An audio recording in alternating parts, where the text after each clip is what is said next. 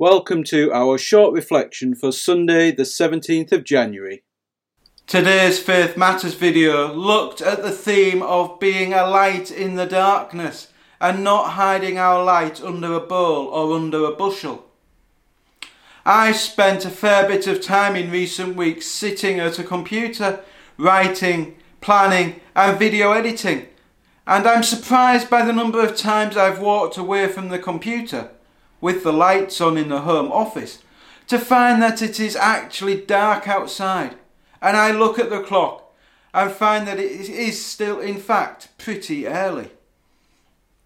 This use of light as an idea can be found throughout the Bible, but the particular reference we are thinking about today is from Matthew chapter 5, where in verses 15 and 16 it says, "No one lights a lamp and then puts it under a basket. Instead, a lamp is placed on a stand where it gives light to everyone in the house. In the same way, let your good deeds shine out for all to see, so that everyone will praise your heavenly Father." And in verses 14 to 16 from the Message translation, it says, here's another way to put it. You're here to be the light, bringing out the God colours in the world. God is not a secret to be kept. We're going public with this, as public as a city on a hill. If I make you light bearers, you don't think that I'm going to hide you under a bucket, do you? I'm putting you on a light stand. Now that I've put you there on a hilltop, on a light stand, shine. Keep open house. Be generous with your lives. By opening up to others, you'll prompt people to open up with God, this generous Father in heaven. There are many things in our lives that we use for light. A candle, a torch, a light bulb, even sometimes a phone screen. There is one other that is, in the context of this theme, far more important. That's our heart. When we look back at the earliest of Jesus' followers, they didn't come from highly educated or upper class backgrounds. They were fishermen, farmers, labourers and outcasts. People who, because of their work, their behaviour, or by the fact that they couldn't pay the taxes for the temple, meant that they were not considered acceptable by religious authorities.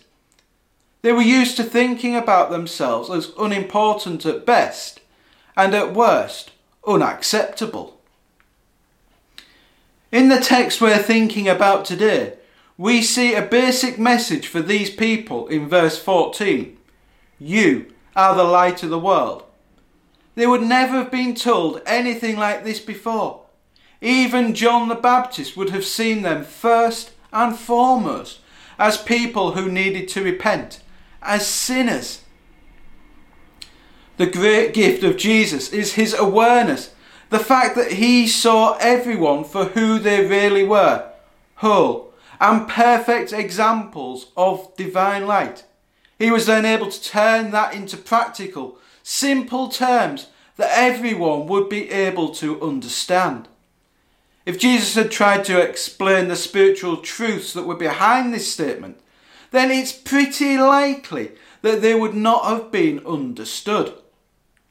Ultimately, they would not have been believed in, and they wouldn't believe in the light that they had in them and the light that they were to become. However, they were able to understand how stupid it would be to light a lamp and then cover it so that it could not be seen. The light would have been totally wasted.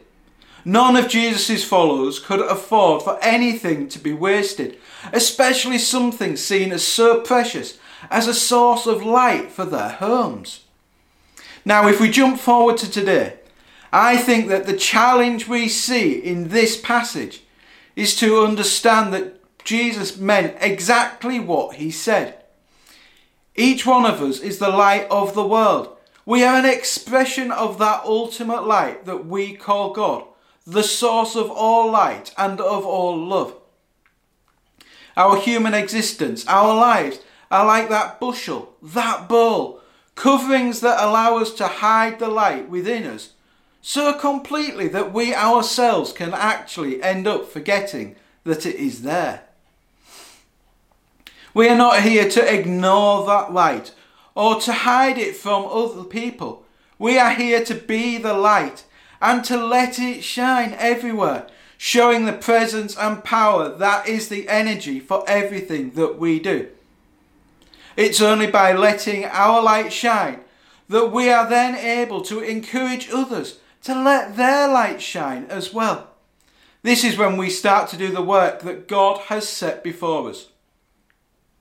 So let's all remember to let our light shine and not to hide it under the stresses, struggles and normality of human life. Amen. Let's keep a short moment of silence and then we'll pray together.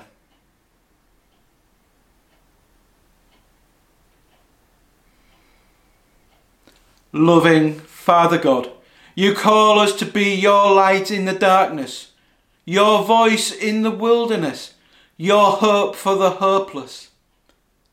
You give us strength in our weakness, peace and gentleness, words and boldness to proclaim more of you and of us less. Father God, continue to take care of all those around us who are in need, whether through ill health, poverty, family problems or any other reason. Let us be witness to your holy, renewing and life-giving name as we strive to be lights in the darkness in your name. Amen.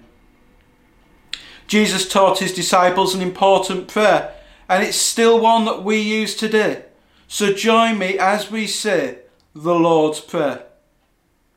Our Father, who art in heaven, hallowed be thy name. Thy kingdom come. Thy will be done on earth as it is in heaven. Give us this day our daily bread, and forgive us our trespasses, as we forgive those who trespass against us. And lead us not into temptation, but deliver us from evil. For thine is the kingdom, the power and the glory, forever and ever. Amen. Let's sing together again as we prepare to head out into the world around us, being lights to those we meet and shining brightly into the darkness around us. Let's sing, Oh, praise the name